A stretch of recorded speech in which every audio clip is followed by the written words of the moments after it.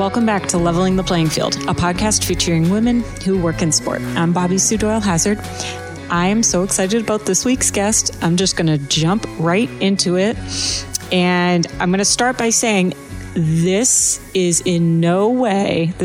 episode is in no way sponsored by this guest's company. But I do fangirl a lot in it, and I truly, truly mean it. So that's like my FTC disclosure right there. Or to tell you not to get mad at me because I don't have anything to disclose. Anyway, Dari Passarello Herman is the owner and creator of Sparkly Soul headbands. Now, why am I a fangirl of headbands? As women who run and are active in any sport know, headbands are the bane of our existence. They either give us headaches because they're way too tight, or they slip off our head for whatever reason. And the solution that Dari came up with after experiencing that issue on her own, and really she literally by hand created these to start with, these headbands are amazing. That's all I could say. I just love them. And any picture you see me in that I have a headband on, it's a Sparkly Soul. I've been wearing them for, 6 years maybe. And they're only 8 years old. So, yeah. So anyway, Dari has a really interesting background because she didn't just start out making headbands, right? No. She is, trained as a lawyer. She was a lawyer for a really long time. She started her career off at Bob Wolf and Associates in Boston, which back in the day was one of the premier sports agencies. And then she went down to Fame, which was I don't even remember what the acronym means, but another very high-powered sports and entertainment agency down in D.C. And then she spent quite a few years at Nielsen, and in-house at Nielsen for however many years. And she keeps encountering this problem with the stupid headbands, and she started tinkering while she was still working there. And after a while, realized that she could actually turn this into a business and took the crazy leap to start her own business. So she has some phenomenal stories, and I really, really did enjoy this conversation. I'm hoping that, as time goes on and she has new prototypes that maybe I'll get some to try. But yeah, it's, even if the thought of talking about headbands makes your eyes roll back, listen to her stories. We don't get to the headbands until, towards the end. She had a really interesting path. And if you're interested in sports law, this is a really good one to listen to. I really hope you enjoy this interview with Dari Passarello Herman. Thank you so much for being on our podcast today. I'm a bit of a girl fan or fangirl, however you say it, about your company. So this makes me really happy. Thank you very much. We appreciate awesome, sparkly ladies like you. So how did you fall in love with sports? It was a gradual, phase of love, if you will. I was very interested in entertainment law. And I attended a symposium at Harvard Law in Boston.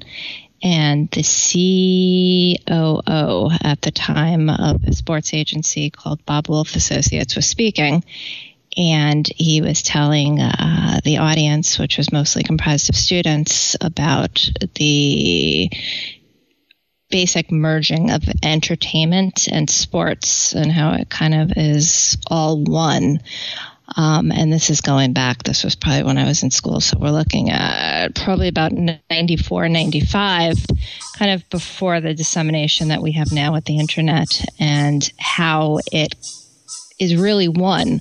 And it really opened my eyes up to a lot. So I really kind of fell in love with the business of sports, if you will, and the different paths that you can really take with it. Did you play sports growing up? I played softball and I was a cheerleader. And when you were figuring out, where to go to college and stuff like that, was playing sports or cheerleading part of that decision making, or, what made you choose the college that you chose? I went to Ithaca College. Can't say enough good things about it. It was a fantastic place educationally, personally, socially. I really chose Ithaca because I wanted something that was a little different than what I was used to, which was growing up in New York City. And that provided me the opportunity to experience all of that. Sports definitely factored into it. I looked into the softball program. I was nowhere near good enough for that, so I became a fan. In my mind I was, but the reality of it, absolutely not. I was on the cheerleading team up at Ithaca College, so I had a lot of fun with that. It definitely did factor in when I was choosing the school I was going to, but wasn't a major component. The educational side of it was really my main factor, and they had a very, very good communications program, which I was extremely interested in. What did you think you wanted to be at that point? It changed weekly, the mind of an 18-year-old. I knew I wanted to do something with television, with entertainment. I wasn't quite sure what.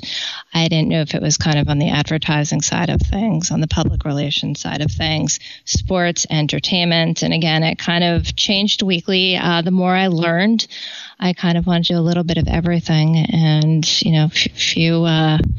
I guess more than a few years later, I've had the opportunity to really kind of merge all the worlds together, entertainment, sports, television. It's really been a fantastic ride. Where did law school come in? When did you start thinking, maybe I'll be a lawyer? Probably about my sophomore or junior year, I would say, of college. As I said, I was interested kind of in entertainment. I was interested in the business side of media. So I thought law school would be a logical next step for me, and I would be able to kind of transfer that into anything I really wanted to do. So made the decision that I did want to go to law school. I really wanted to stay in a city, whether that was going to be New York, it was going to be Boston, and really focused on that. So applied, took my LSATs first, applied, spent many a Friday and Saturday nights at home in college studying for the LSATs while everybody else was going out. And I believe I took it up at Cornell University in Ithaca. And then LSAT, and then took it from there. And then, so where did you end up landing? I wound up landing in Boston, Massachusetts, another great place. I really look back on my education as something that really created a lot of good memories, good friends, and a really solid educational foundation that I'm able to even use today. I wound up at New England School of Law in Boston. I liked the program that they had. I liked the flexibility that they had, and I liked that it was in a big city. A big city. Big, little, big city, that's for sure. Boston really is a place where everybody knows your name, but it had a lot of opportunity for me, with the sports teams up there. Go Patriots. It's the opportunity up there was great. They had some great franchises up there. They had a lot of good businesses, a lot of good ad agencies. So New England had a very high bar pass rate, and that was important to me because I really wanted to go to school and work, and New England provided me that opportunity to do that. You mentioned Bob Wolf and Associates before. Can you tell us about some of the internships you ended up doing? Sure.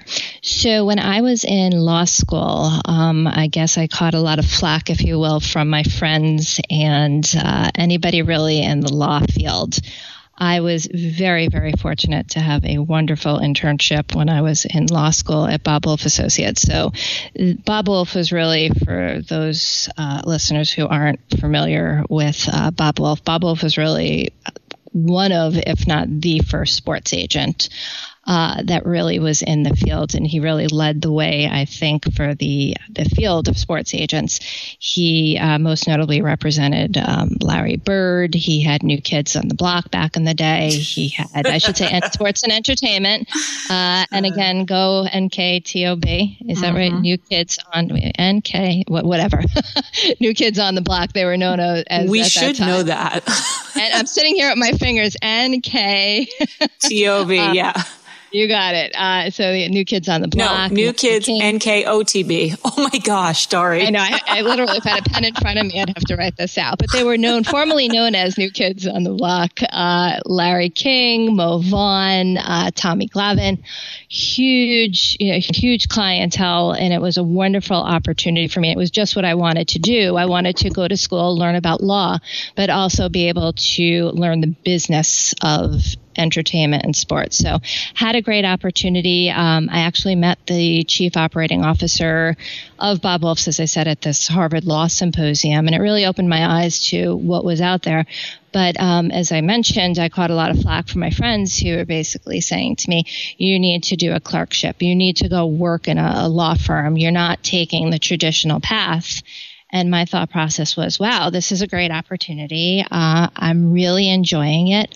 I'm surrounding myself with some really awesome and just smart people. And I really just took in everything I possibly could and did as many hours as I possibly could without compromising school.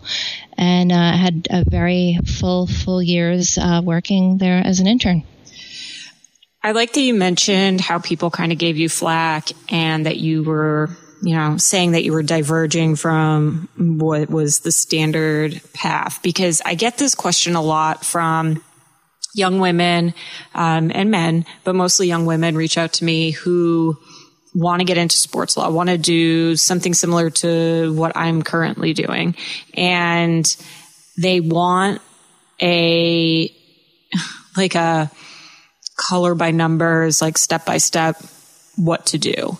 Right. And the question's always, is it better to do this versus this or this? And I look at them and I'm like, dude, I was a waitress for 2 years when I first started as a lawyer. Like, I don't know why you're asking me about it. Like, best case scenario here. I'm like, but in reality, there isn't one way. Like within the league that I work in right now, yes, there may be certain big law firms that tend to churn out lawyers in my league, right? But there's also a greater number of people who have gone different ways to getting into their roles. And so unless you're going to end up at one of those two law firms, right, which most people are not, you've got to kind of do it a different way. And so when you were going through that, how did you respond to your colleagues, or, what did those conversations look like? What did that look like with your parents if you were trying to explain it to them? Everything you said, yes, and yes. It was kind of a different path for sure. I mean, my family was very supportive. And actually, again, knock on wood, I have been so fortunate to work with some really great people. And the people I did bounce it off of that I had worked with, while I was in law school, they said, go do it. It's an opportunity. You can always go back to what you're doing now if it doesn't work out, but you'll never know unless you try. But I kind of jumped right in the cold water with this and created my own opportunity. And that's really, I think, the most important part for anybody who wants to go into sports law, entertainment law, the sports business, the entertainment business. I hear from so many students, I want to be a sports lawyer and I want to be a entertainment lawyer. All right, well, what does that mean to you? What do you want to do? Well, I don't know. And I think it's so important to really kind of focus on, well, this is what I want to do. How can I get there? Because the job isn't going to pop up. it's not going to create itself. You really, as I said, have to create your own opportunities. So I just tuned everybody out that was telling me, oh, you can't do this. You're literally ruining your law school career by not interning and not doing a clerkship at a law firm or / working for a judge in the court system. But I always felt that I could always go do that later on if I wanted to, and really just focused on learning as much as I could, doing as many hours as I could. I certainly wasn't earning the money for doing it, but the pay for me really came into learning. I took in everything I could, and I really surrounded myself with some of the best people in the industry. And as I said, these are people who to this day I am forever indebted to. A lot of who I still work with, I still see. But if you ask, people are really willing to help. And I had some great mentors. I did everything I was asked to do in terms of responsibilities. Nothing was too, small or low for me to do. If somebody wanted coffee, I ran out and got coffee. If somebody wanted me to stay late and do work, I stayed late and I did work. I took everything in that I possibly could, and it worked out. And, the irony was I felt, again, you kind of look at everything in the rearview mirror, everybody who gave me a hard time about what I was doing. And, when people give you a hard time, it's not an isolated incident. It's an ongoing thing where you hear it all the time, where it's finally like, okay, enough. I get it. Got it. Those are, and literally, I can count the people on my hands. Those are the same people. Fast forward a few years later, we're like, hey, how do I get a job in sports? How do I get a job in entertainment? And it's just, you kind of, know that you did the right thing and you were on kind of the right course. So yeah, you just can't really listen to anybody else. Surround yourself with the people who support you. I mean, that was my family. That was a handful of friends who were like, yeah, we get it. And again, some really good mentors. So those internships, and, I want to caveat this question for the listeners, we're talking about a few years back. So things have certainly changed in how Absolutely. Internships look and are managed in companies, right? But at that time, what were you doing? What were the actual responsibilities that you had, and who were you interacting with at that point? Sure. My responsibility are pretty much everything that, others didn't want to do, or that others needed somebody to do. So really, I was doing everything from PowerPoint presentations for the marketing side, for the endorsement side of the business when we were interacting with our corporate partners that we worked with. It was, doing scheduling for the athletes, making sure people showed up where they were supposed to go to. It was, things like that. Yeah. And just really, dealing with accountability for the clients, and really anything internally. If somebody needed me to rearrange the file cabinets and the files inside, I would do it. While I did it, I made sure I read everything. I learned everything. Everything is an opportunity. Mm-hmm. And I hear now a lot of times, with, people I interact with, well, I don't want to do that. And, I went to law school and I shouldn't have to do that. Well, that's how you learn. You get really kind of a big picture of the industry. And I think it's important to learn. To answer your question, who I was interacting with everybody. I was interacting with, as I walked into, I'd trail on any meetings I could go to. If somebody would take me along with them, I was there. I sat there, I listened, I took everything in. And I think it really kind of helped me develop to be doing what I'm doing now. But really, I interacted with the heads of teams. I interacted with CEOs, and I may not have, interacted in the traditional sense of things. But I interacted. There was days I spent in, a copy room with the folks who headed up the, administrative side of things. You interact with all sorts of different people, and everybody can teach you something. And I think the most important thing is you never know who knows who. And as I said, it all kind of comes full circle. So I think it's important to be able to learn from everybody you are interacting with, because everybody has something to teach you. Oh, I love so much about what you just said, the meetings thing. especially when you're starting out, just being a shadow and going and sitting, even if you're not at, quote unquote, at the table, and just being there and learning about what's important to the business and how people speak during meetings or the ways that they prepare for them. There's just so much learning that can be done simply by doing that. No, absolutely. Absolutely. And again, there's so much to learn from everyone. And it's just very frustrating to me when you get a lot of students who call, whether it's, students that were from the same school you went to, or people who contact you off of, Facebook or social media, whatever. I'm always willing to talk to anybody who's in school who want to kind of take a career path in sports, particularly, females who really kind of want to step into this realm and want to speak to other females who can kind of lift them as well. It's so important to really just learn what you can and create your own opportunities. Be present and show up. Mm-hmm. Yeah, for sure. What, you get through law school. What's your next move? And how did you make it? Sure. After law school, so I stayed with Bob Wolf Associates for a few years. At that point, I really kind of needed to spread my wings a little bit and see where I was going, what I was going to do. And there were still a lot of things I felt that I could still learn. One of the things I did is I went to a event management company while I was studying for my bar exam. And I worked at their front desk, answering phones, doing filing. It gave me the flexibility to be able to study at night for my bar exam.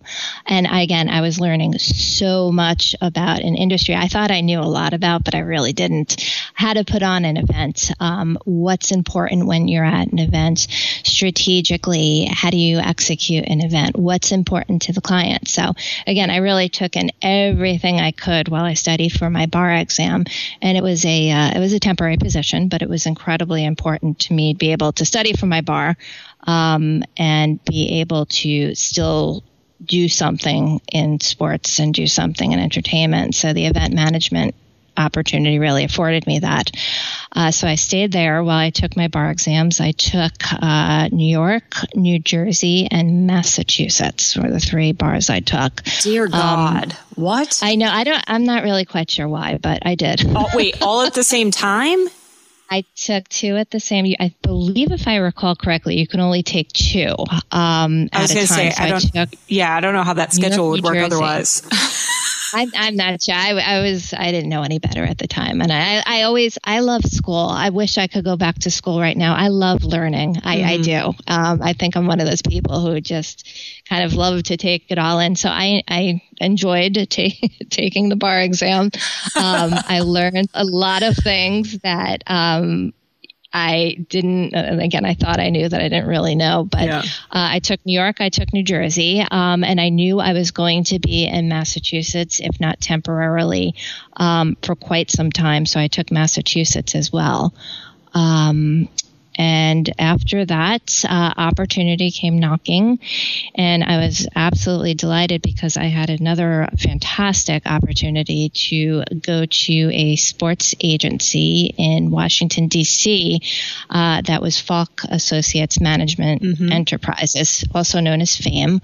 And that was David Falk's agency, who was the sports agent to work for, or if you were an athlete, to have as an agent. His focus was on basketball with the NBA athletes.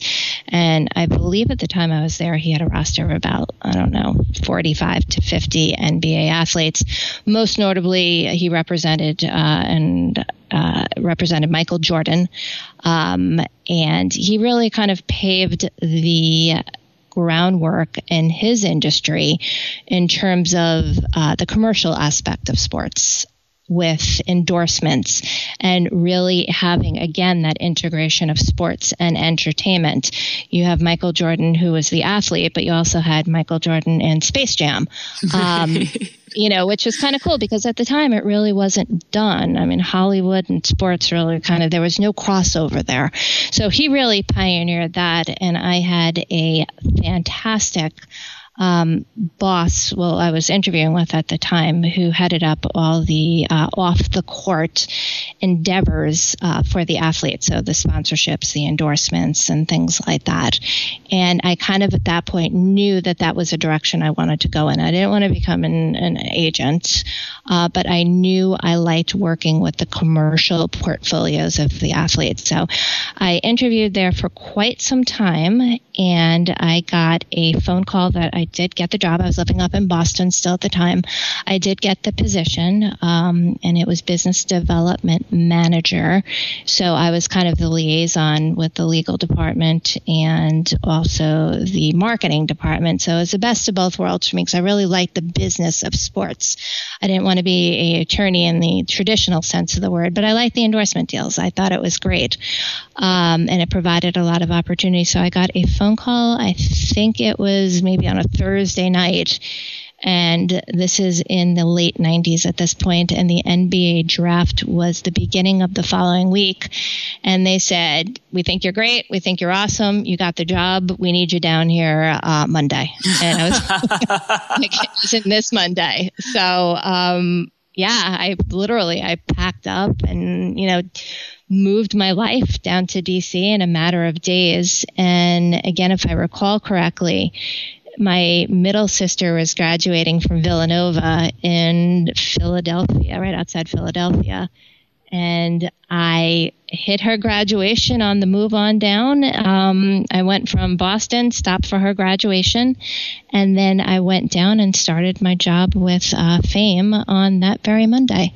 And it was amazing. It was, I to this day, I still love working. And again, I said it earlier before, I've always loved working. I love what I do. And it was such a great opportunity. And, as law school was over and I kind of had a quote unquote real job at this point, I did the same thing. I took in anything that I possibly could.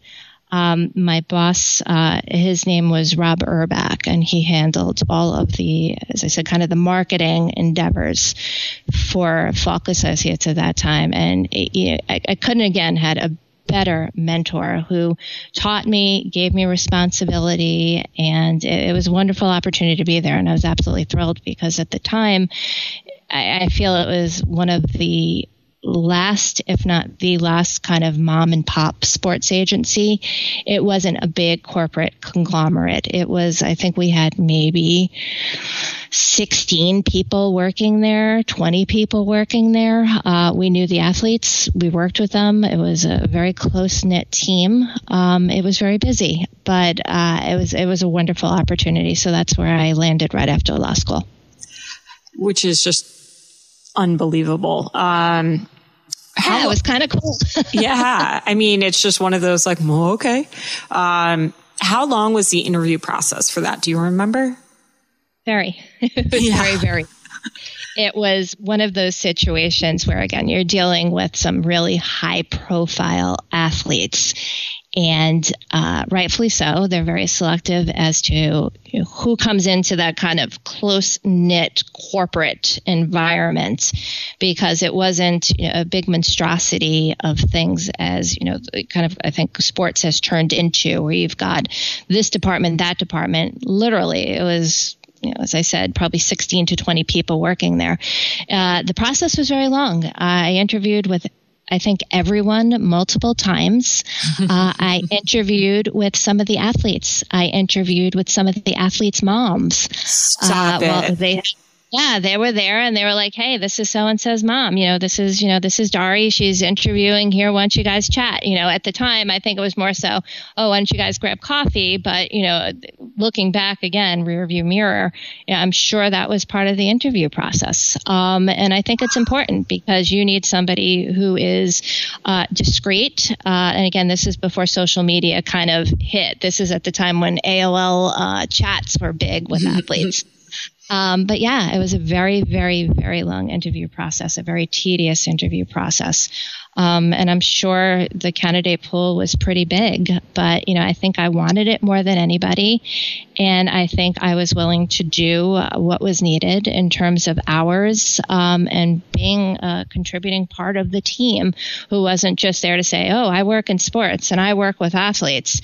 It's not as glamorous and it's not as sexy as everybody thinks it is. It's, especially when you're working, long days, long hours. And, there's a lot that goes in behind the scenes, but it was, a great opportunity, but yes, a very long interview process. Yeah, I bring that up because I know a lot of people, a lot of young people get frustrated at how long that process can be. We're so used to pretty instantaneous decisions and instant gratification because the internet, right?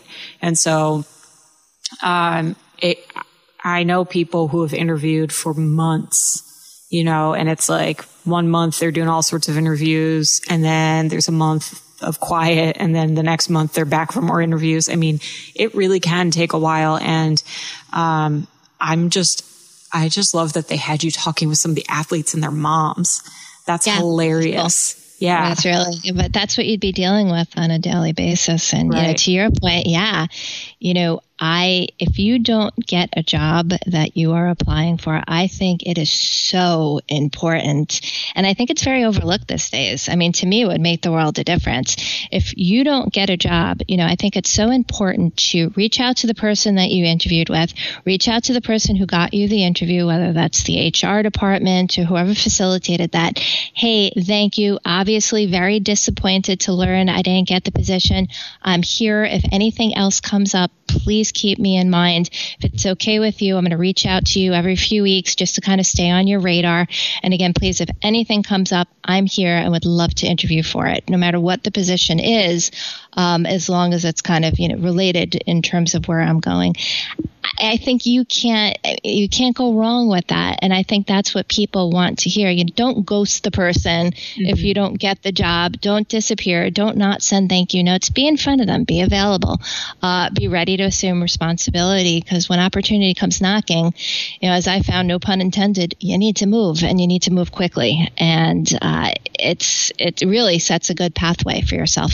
For sure. I also like the idea of, and I know I've done this in a few instances of, if there was somebody within that process that you really clicked with, particularly if it's the person who might be making the ultimate decision, in that same email being like, I would love to get your feedback on, what I can do or what skills I need to work on, in order to be able to get the job the next time, or something along those lines, right? Get that feedback. I think that's great.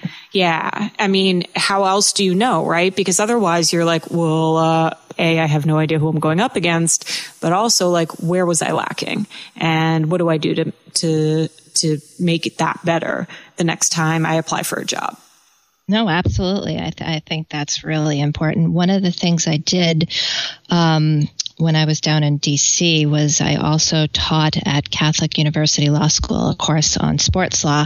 And that was probably one of the main things. Everybody was taking that class obviously wanted to go into sports. And that was one of the main things.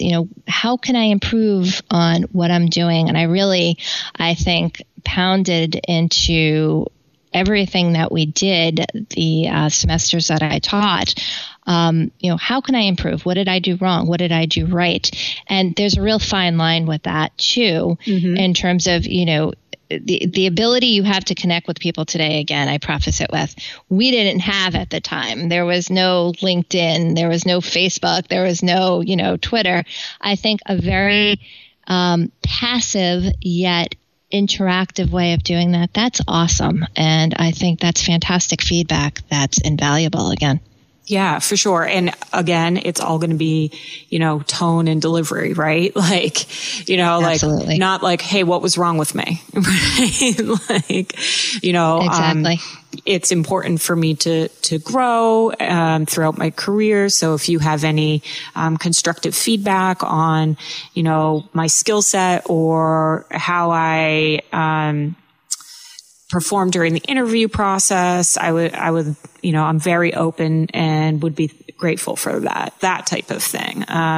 You know, absolutely. You have to be able to take that constructive criticism, right? And, very important. Yeah. In a way that is going to be healthy, but also sometimes you won't get a response, and know that has nothing to do with you. No, not at all. I think people are just busy. You know, I find myself doing that sometimes, not with people interviewing, but just kind of with life.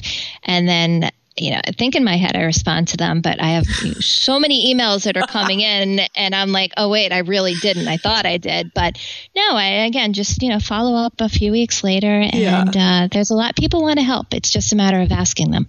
My poor friends, sometimes this happens with text messaging, where like I'll be about to jump in the shower and I see a text message and I'm like, all right, let me just jump in the shower, and then I'll get back. And then 3 days later, I realize I never responded.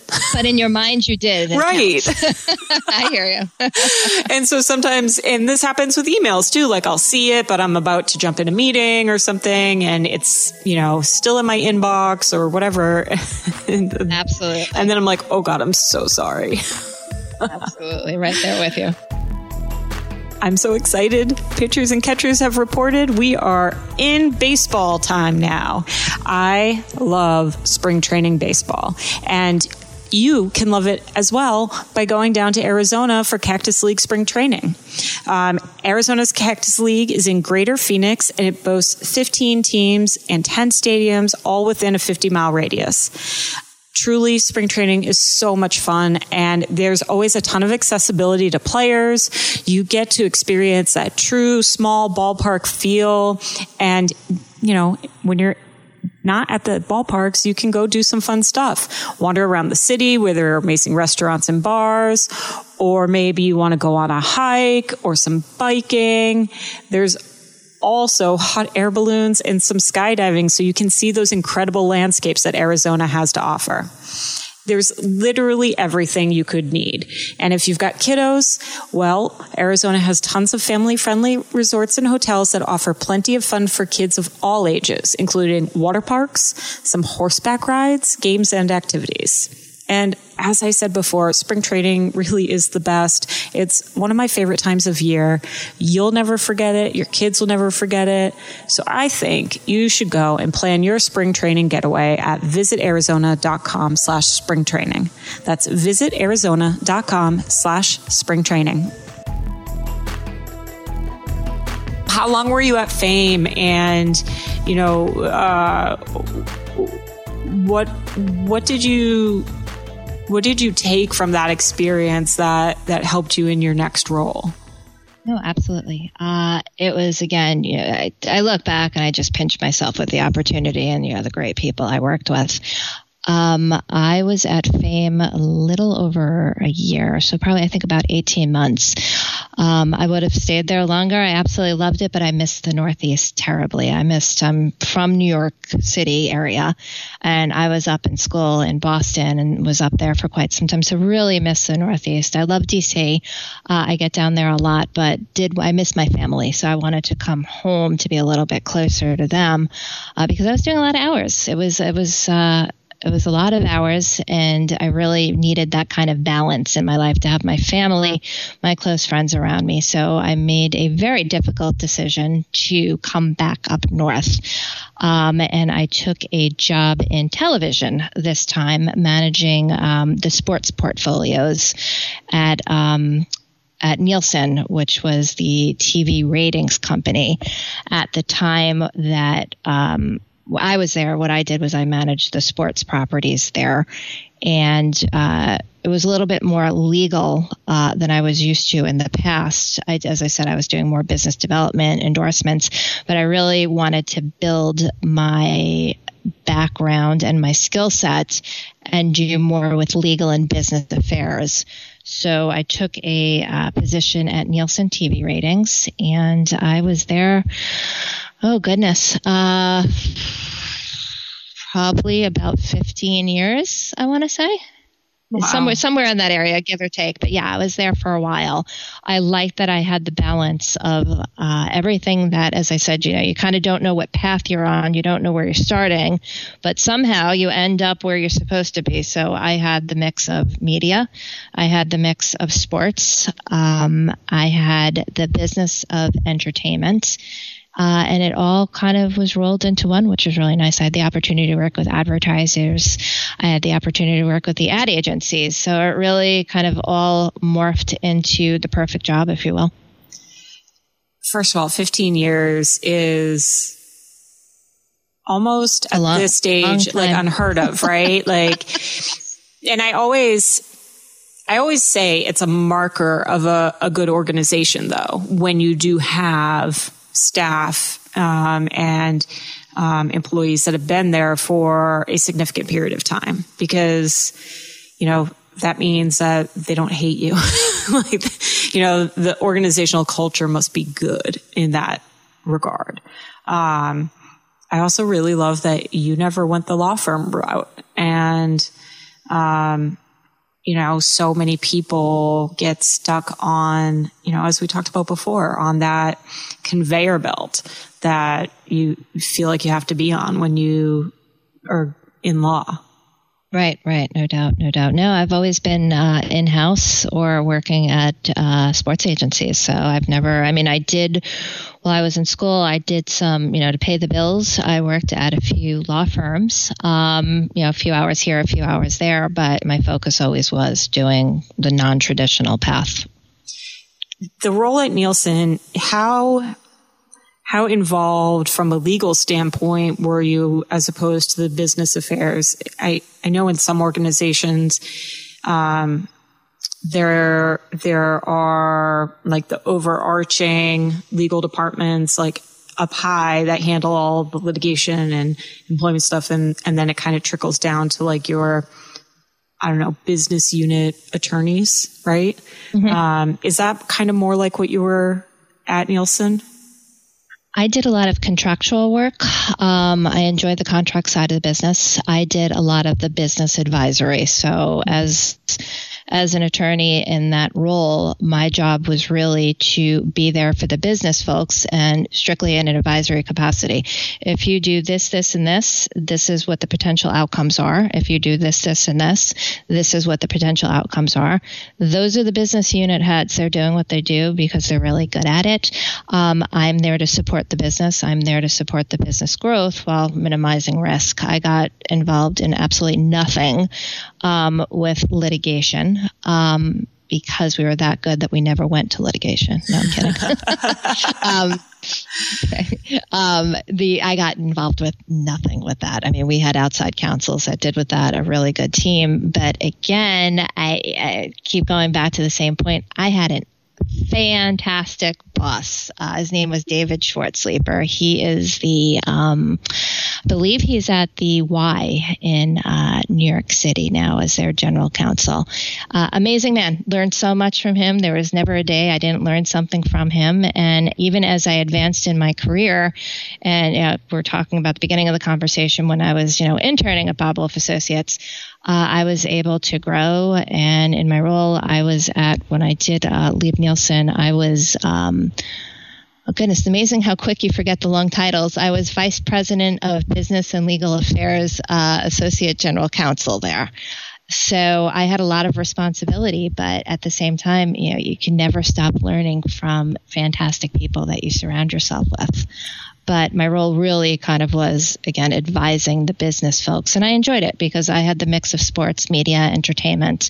And, some days are more than others in a particular skill set, but really just being the advisory person to our business team. Throughout your career up until this point, can you talk a little bit about how it was for you as, and I'm making a conjecture here based on the timeline. I'm guessing you were probably one of very few women working, whether it's at Bob Wolf or Fame or even Nielsen at that time, in these types of capacities. Yes, that is accurate. But again, going back to where I started, I actually got my job at Bob Wolf Associates because the gentleman who was speaking, his name was Greg Clifton, and I believe, again, he was a chief operating officer. I went up to him after the symposium was over, and I said, wow, I thought it was really cool, everything you talked about. I never really thought about it from the perspective of sports is entertainment because, I've been so focused on entertainment. He said, no, there's a whole big world of opportunity out there. And I think it's awesome when I see women like you who are interested in learning about it, because he said the sports business really does need more women in it. He said, anything I could do or anything any of my colleagues can do to help out with that, please let us know. And, they all made good on their word with that. It wasn't just kind of talk. It was something that they really wanted to see more women in the industry. And that's why, as I said, as I move on with my career, I think it's so important to kind of lift other women in the industry. Anytime you could be a resource for them, to talk to them, to tell them a little bit about what you did. I think it's awesome what you're doing. It kind of really brings it to the forefront. But no, there wasn't a lot of women in sports. There wasn't a lot of women in entertainment. Thankfully that is changing. But all good things take time. So, little steps become big steps, and then it just becomes the norm. So, again, congratulations to you and doing what you are doing, because you really are kind of, the trailblazer with doing this and, again, bringing it to the forefront. And I think that's so important. Dialogue and mindfulness is really important. Oh, thank you. And as you were just talking, I pulled up LinkedIn real quick because I'm like, Greg Clifton. I know Greg. He's awesome. He was really good man. Yeah. And so it doesn't surprise me, that, that he would do that and be involved in your story. I was like, wait a second. Is it the same Greg? And he is a very good guy. Yeah. And thank you for, your kind words about what I've been doing with the pod. It's been, the reaction and the feedback has been incredible. And, I do think that, we're hitting a lot of, younger people who are looking to get into the industry, and it's great to get their thoughts, but also, women like you and your stories and thoughts out there. Because God, I didn't have anybody to look up to at that time, when I was in college. It is tough. So at some point, you start running. Yes, I run a lot. And I bring this up not because I'm a run nerd, but I am. But yay, because it really ended up impacting your career.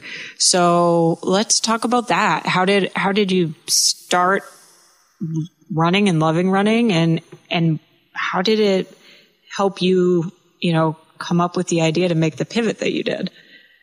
And another one of those things where you just kind of jump into the cold water and just do it, because there's things that I've done in my career. I'm like, what am I doing? One of them was leaving practicing law, especially after being at a company for as long as I was and kind of being settled into my routine, if you will.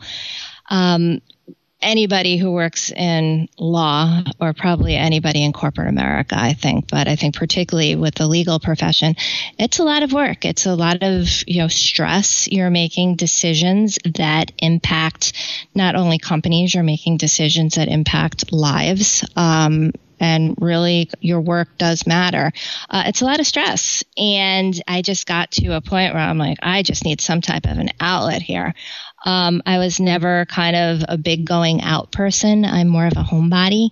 So I started running a lot. I was running. I think I really got into it when I was working at Fame in Washington.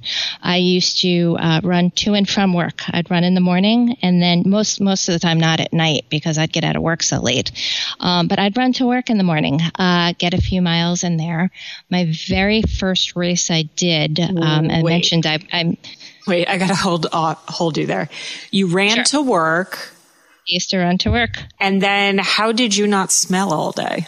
I'd stop at the gym. Okay. Take a shower. Like, logistically, how did this work out? Because that sounds great, but yeah, I would leave very, very early. There was a gym that wasn't too far away, so I'd run there. I'd have a locker. I'd do my switch of clothes. We had no awesome headbands at the time to kind of make that transition from working out to real life. Notice I'm laying the groundwork there. Yeah. But I would run to work. I wasn't very good at it. I never ran before. I didn't know the quote unquote right way to run, if there is such a thing. But I would just go out when I got tired. I would walk. We now know that is kind of the run walk method. And there's some fantastic people like Jeff Galloway who teaches all about that. But I just kept moving and I liked it. I did my first race. As I said, I missed the Northeast a lot. So whenever I had some time, I'd get back up here.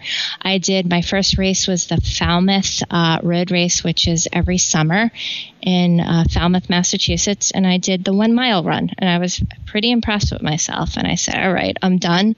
I never want to run more than a mile again. Well, and especially that race, it is not flat at all. I mean, I'm from Cape Cod. I've only run the full race once in my life and I hated everybody. Because you signed up for next year. you think you're getting towards the end. It's going to be the last hill. And then there's another giant one and you're like, what is happening? Yeah, so anyway, go on. That's a doozy, that one. But it was a lot of fun. And then I was like, all right, I'm done. I did what I had to do. And I kind of got bit by the running bug. I loved it. I continued to run. And then when I did finally move up here to the Northeast, I started to get very active with running. I started joining different runs in the park. I learned about New York Road Runners, which is a fantastic organization for anybody who's in the New York area. They really made running fun. They had a lot of really good run-themed events in Central Park. I met a lot of great people. Kind of gotten taken out of my zone, but really why I started running was just an outlet for me to kind of vent my stress, and it worked. It was after a really long day, you're able to kind of just get out there, pound a few miles, or start the day off in a great way. And it does. It releases all the endorphins, and things don't seem as bad after a good run. So that's really how I got started. And then while you were doing this, as you mentioned, the headband thing, I know men who are listening to this are now rolling their eyes because they're like, what the hell are you talking about? But we're opening their eyes to it with our men. Yeah. But women, every woman knows this. Like, you're working out and your headband starts flying off your head somehow. Oh, it was so annoying. Oh, so annoying. Or it's too tight, and so you're getting a headache, or name a million other things that used to go wrong with headbands. Yeah. It was a little bit of everything going on. And it's funny, again, I look back, I'm like, how did I wind up doing what I'm doing? And then sometimes it's very clear to me, and other times the path is like, wow, how did I wind up here? Headbands wouldn't work for me. As I said, I was running a lot in the mornings, going to work and things like that. And I had to make a transition from kind of runner Dari to working Dari. And if I had a headband on that I had on that morning, it would either just be all just gross from running and sweaty and ugh. And you just wanted something that was a little bit more transferable to wear from running to kind of going out, going to work and things like that. And something that wouldn't give you a massive headache right up the back of your head or, slide right off. And the funny part is that I, along probably with every other woman, was paying a lot of money for headbands that were no slip, no headache, comfortable, wicking, and nothing worked, but yet I kept buying more and more of them. And I'm like, okay, this is not working. Something's wrong here. And as part of my running, I started to get more involved with a wonderful organization called Team in Training, and they are the fundraising arm of the Leukemia Lymphoma Society with running. So they raise money for patient services, they raise money for treatment, they raise money for research. So I started to get involved with them, and then I started to volunteer my time every Wednesday night and Saturday night as one of their volunteer coaches. And the more I ran and the more I was going kind of from work afterwards to run, I would have headbands on a lot. And because there was no time to do your hair at all, it was kind of like, all right, get out the door as quick as I possibly can. Nothing would stay on my head, and I was getting increasingly more frustrated. I would go to these running expos, and they're like, we swear they don't fall off your head. Here, let us take your money. Right. And I'll let you know where this is going. Everybody had, we guarantee it. But you're like, hey, you see them at the next expo, just to let you know, it didn't really work. Well, we can't take it back. We don't. And I really got frustrated that there was all these companies that were kind of targeting runners, but weren't runners and weren't really developing a product for runners. They were just kind of showing up and selling to runners because they saw a market for it. And I said, well, I can come up with something better than this. So I figured something out. It worked after many different incarnations, and that is really how the company started while I was coaching for the Leukemia Lymphoma Society. And we had an event that we had to leave. I believe we met our team at like 2 o'clock in the morning for an event, and I didn't get home until 5 o'clock that night. And my headband was driving me so crazy, and that was kind of my moment where, actually I should say my headband was like long gone at that point, but my headband during the day was just driving me crazy. And I said to myself, I need to figure something out here. So I did. I had this really awesome headband, and I used to give it out to the athletes for them to use. And my only intention was to do some fundraising when we had different events with the headbands, but people started to learn about it, and word started to travel amongst the running communities, and especially now with social media. And people are like, where can I get the headband? How can I get the headband? And then it turned into a business. I left my job a few years ago and stopped practicing law and doing this full time now because we really found a product that didn't slip, didn't give you a headache. It doesn't have a piece of black elastic in the back like 99% of the headbands on the market had, where it would start to stretch out right up the back of your head, give you a headband headache. And it wasn't made out of literally a piece of bathing suit material or spandex, and it wouldn't slide off your head, and you didn't just pay $20 for it. We really wanted something that was functional for runners, that would work, that would stay on your head, wouldn't give you a headache, and you should forget you even have it on.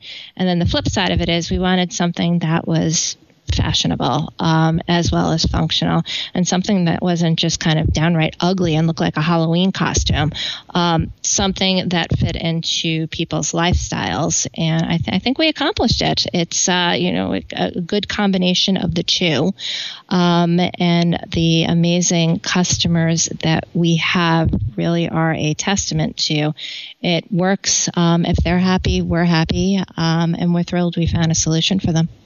And me. Yeah. So when, you say you found, what was the process like to create this or to find the solution? Sure. A lot of different tests, a lot of different, we call it research and development, which at the time I was like, this doesn't work. Okay, next. Just trying a lot of different things. What works, what doesn't work. And really having runners, including myself and including any of the runners I was working with at Team in Training, try things on. What do you like about this? What don't you like about this? And then I remember vividly, it was a Sunday night, and I said to my now husband, I said, I'm going out for a run around the reservoir. I'll be back in a little bit. And I had the newest version that I came up with the headband on. It's entirely velvet on the inside. It is fully elastic on the outside. There's no break in it. So essentially what it does is it forms to everyone's head shape. Everybody thinks they have a flat head, a big head, a pointy head. And it's funny because, everybody's head looks the same, but everybody's head shape is different, like everybody's face is different. And it really does conform to your individual head shape. So I put my headband on, and I forgot I had it on, and I was heading home from my run. And again, I vividly remember walking away from the reservoir. I'm like, I lost my headband. I was like, it didn't work. And I touched my head and I was like, oh, wait, it's still on. And I was like, that's it. And it's like, this is it. I literally forgot I had it on, to the point where I thought it did what all other headbands were doing for me, that were on the market up in that point. And that was really just sliding off and stretching out and popping off. And mine hadn't budged. And I was like, this is it. This is perfect. It was kind of like literally one of those cartoons where the light bulb goes off. And I'm like, this works. So were you actually like taking different materials and sewing them together? Were you working with, people who were doing that? How did, what was actually happening? My skill set is very limited. I can't sew. Neither can I.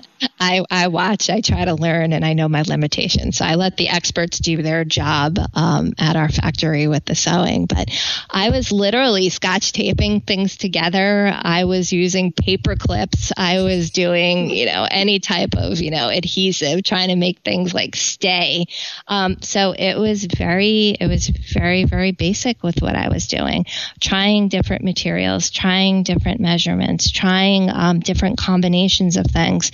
And, finally it was kind of what worked for me is what we went with. Mm-hmm. And then again, I started having other athletes wear it, and the comments were always the same. I forgot I had it on. And that's what we want. Something that you take along on, running, or, whether you are a busy, multitasking, awesome super mom who's running around after your kids all day, or a corporate super powerhouse who's going to work every day. No matter what it is that you do with your day, we want it to be something that, went along on your journey with you.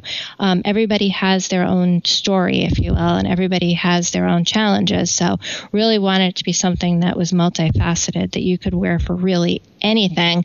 And as most of us do, wear many different hats, it was able to go with you on that, whether you're going to work, whether you're going to work out, whether it's a night out, whether it's a day at home. It should be something that goes with you in your active lifestyle.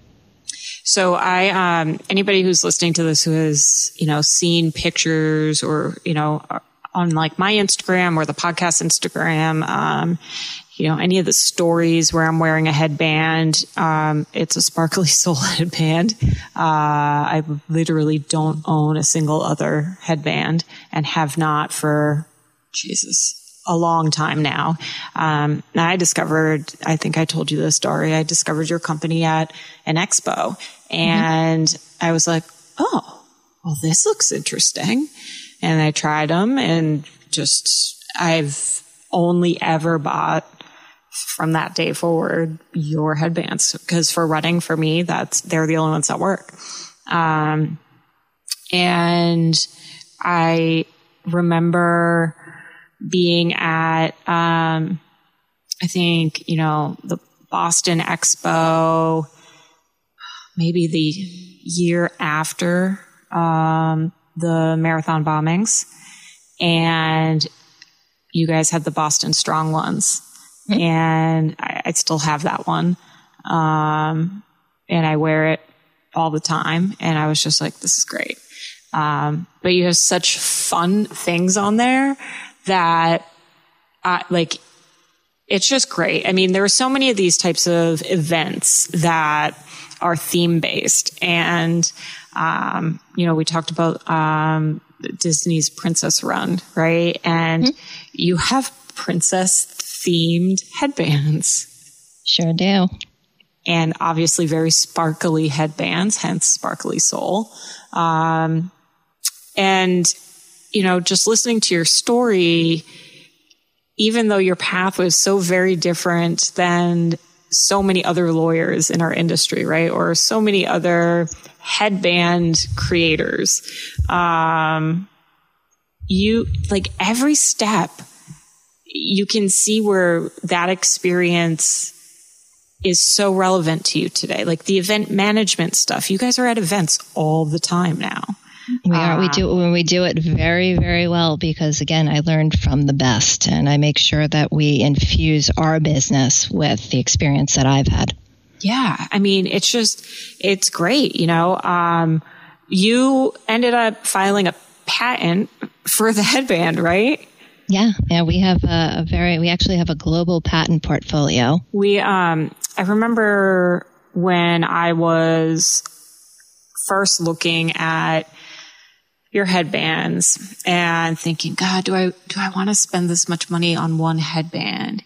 And then thinking about how many times I've bought stupid headbands that don't work or that stretch out, and then going back and having to buy more, and they're less expensive, but I buy more. And then some of these I've had for years, which also just shows that I don't run enough. But I'm wearing one right now. I just remembered awesome. As I'm talking to you, and I'm pretty much always wearing one when I do an interview because I'm home and in my pajamas, and this is just what I do.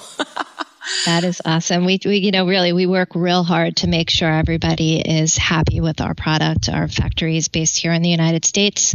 We manufacture here. I love that your factory's in New York. It's in Brooklyn, right? That is correct.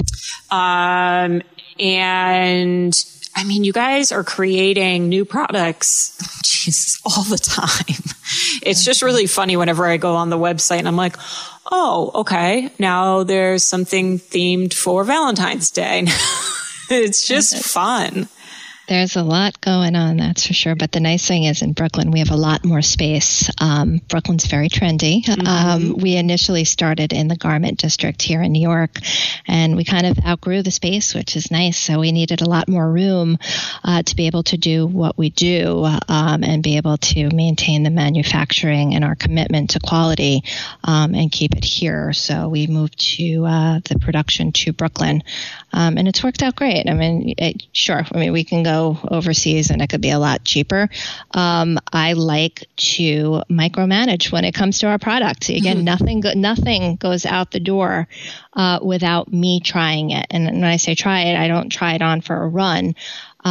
We came out with wicking headbands that literally took me years to find something that I liked.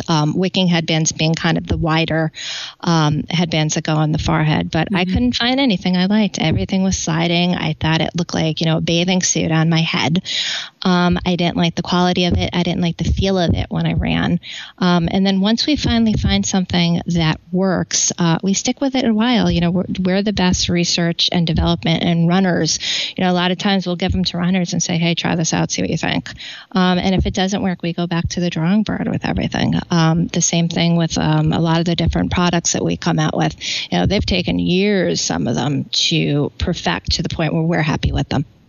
Right. Like, how do you stick antlers on one of these headbands and not have them be annoying? Not upset the reindeers. Right. They're running reindeers. We want it to be functional. It can't just be cute. A lot of people buy our products. They're like, oh, my friend had it on and it looks so cute. Whether it's, the antlers at Christmas time or, a tiara or anything like that. And everything is very, very strategically done, placed, and it takes a lot of time, but I think we do it right. The tiaras are hilarious and so cute.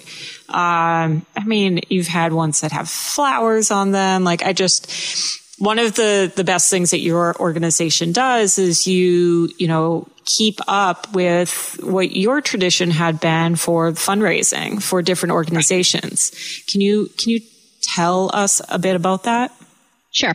As I said before, again, truly, and I say this so sincerely, what we do is not about the business aspect of things. What we do is kind of the love and joy of running that we have, and making sure our customers are happy. We again have such an awesome customer base, and we make it fun. And I think that's what the brand is about. where, I think is important for us in terms of what we do is our roots and our foundation. The reason I came up with the headband was because I was a coach with the Leukemia Lymphoma Society. And what I did was I trained people to go from, sitting on a couch, having no experience running, always being like, I'm not going to be a runner, to actually getting out there. And whether it's, a 5K, a 10K, a marathon, an ultra, whatever it may be, getting them to that point, and while they're doing it, being able to fundraise for some really, really good causes, of which, as I said, the Leukemia Lymphoma Society with Team in Training. And that's all this business was started for. It wasn't even supposed to be a business. The business kind of came after the headband was developed, but we really try to stay true to our roots. We are approaching our 8th year of business now, which lets us spread our wings a little bit. So we are going to get a lot more involved with raising funds for different causes that are very close to our hearts. Particularly 2 things that really matter to me are animals. I absolutely adore animals. I think it is so important that we take care of our little fuzzy friends. So we'll be doing a lot more with that and cancer research in the future as well. Which one of us hasn't been impacted by both of those things, whether it's, again, our furry friends or cancer and things like that. So we really kind of want to be part of a solution, and you'll be seeing a lot more for us on the charity circuit with what we do. But yeah, we've done a lot of work. We work with a lot of people who are trying to fundraise. We're not, again, looking to raise the money for ourselves. We're looking to make sure that we raise money for some really good funds out there and for some good fundraising, again, for cancer research, different things that people are taking on that are personal to them. So we try to stick with that and, donate wherever we can and help out whenever we can.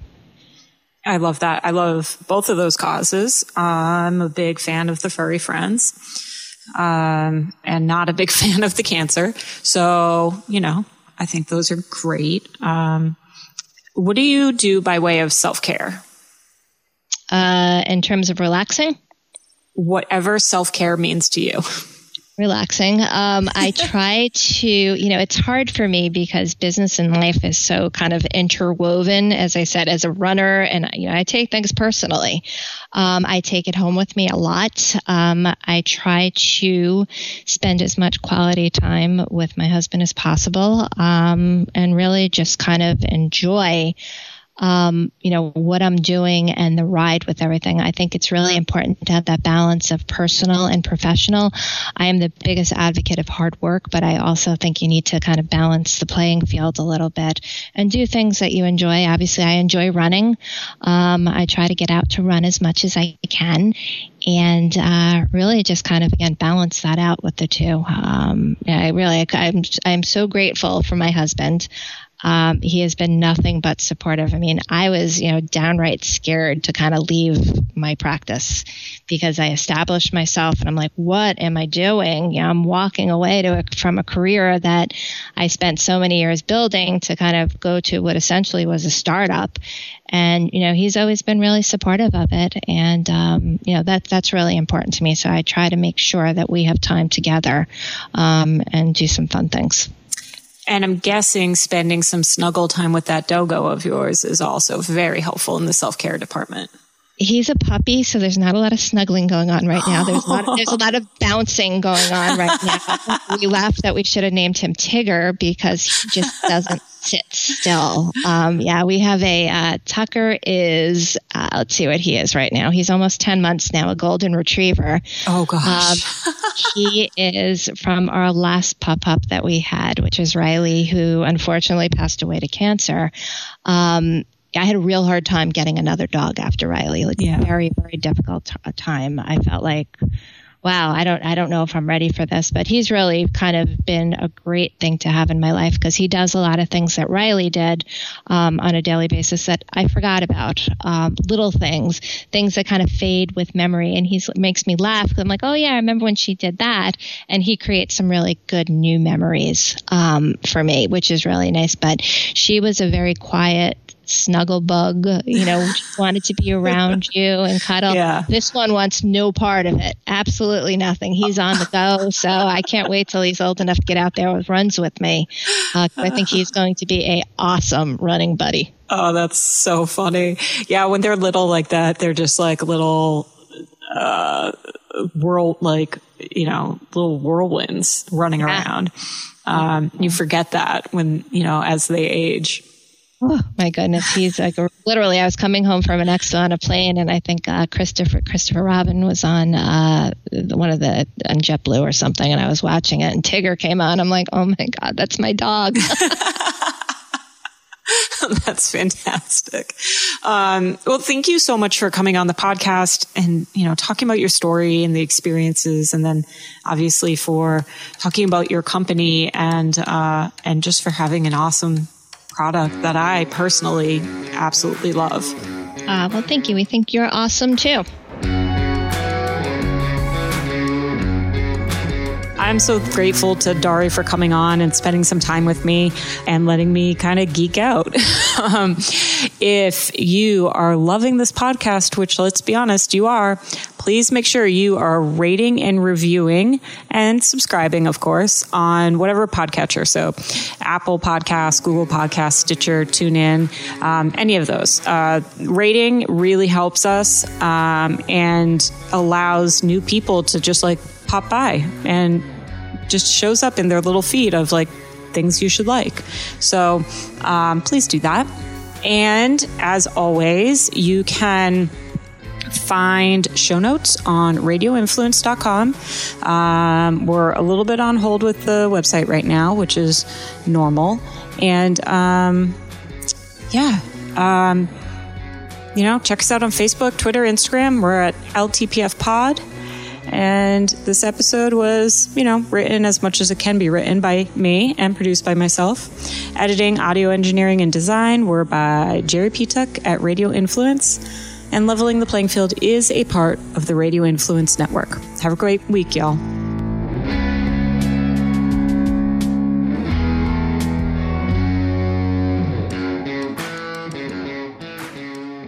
I'm Jerry Petuck, CEO of Radio Influence.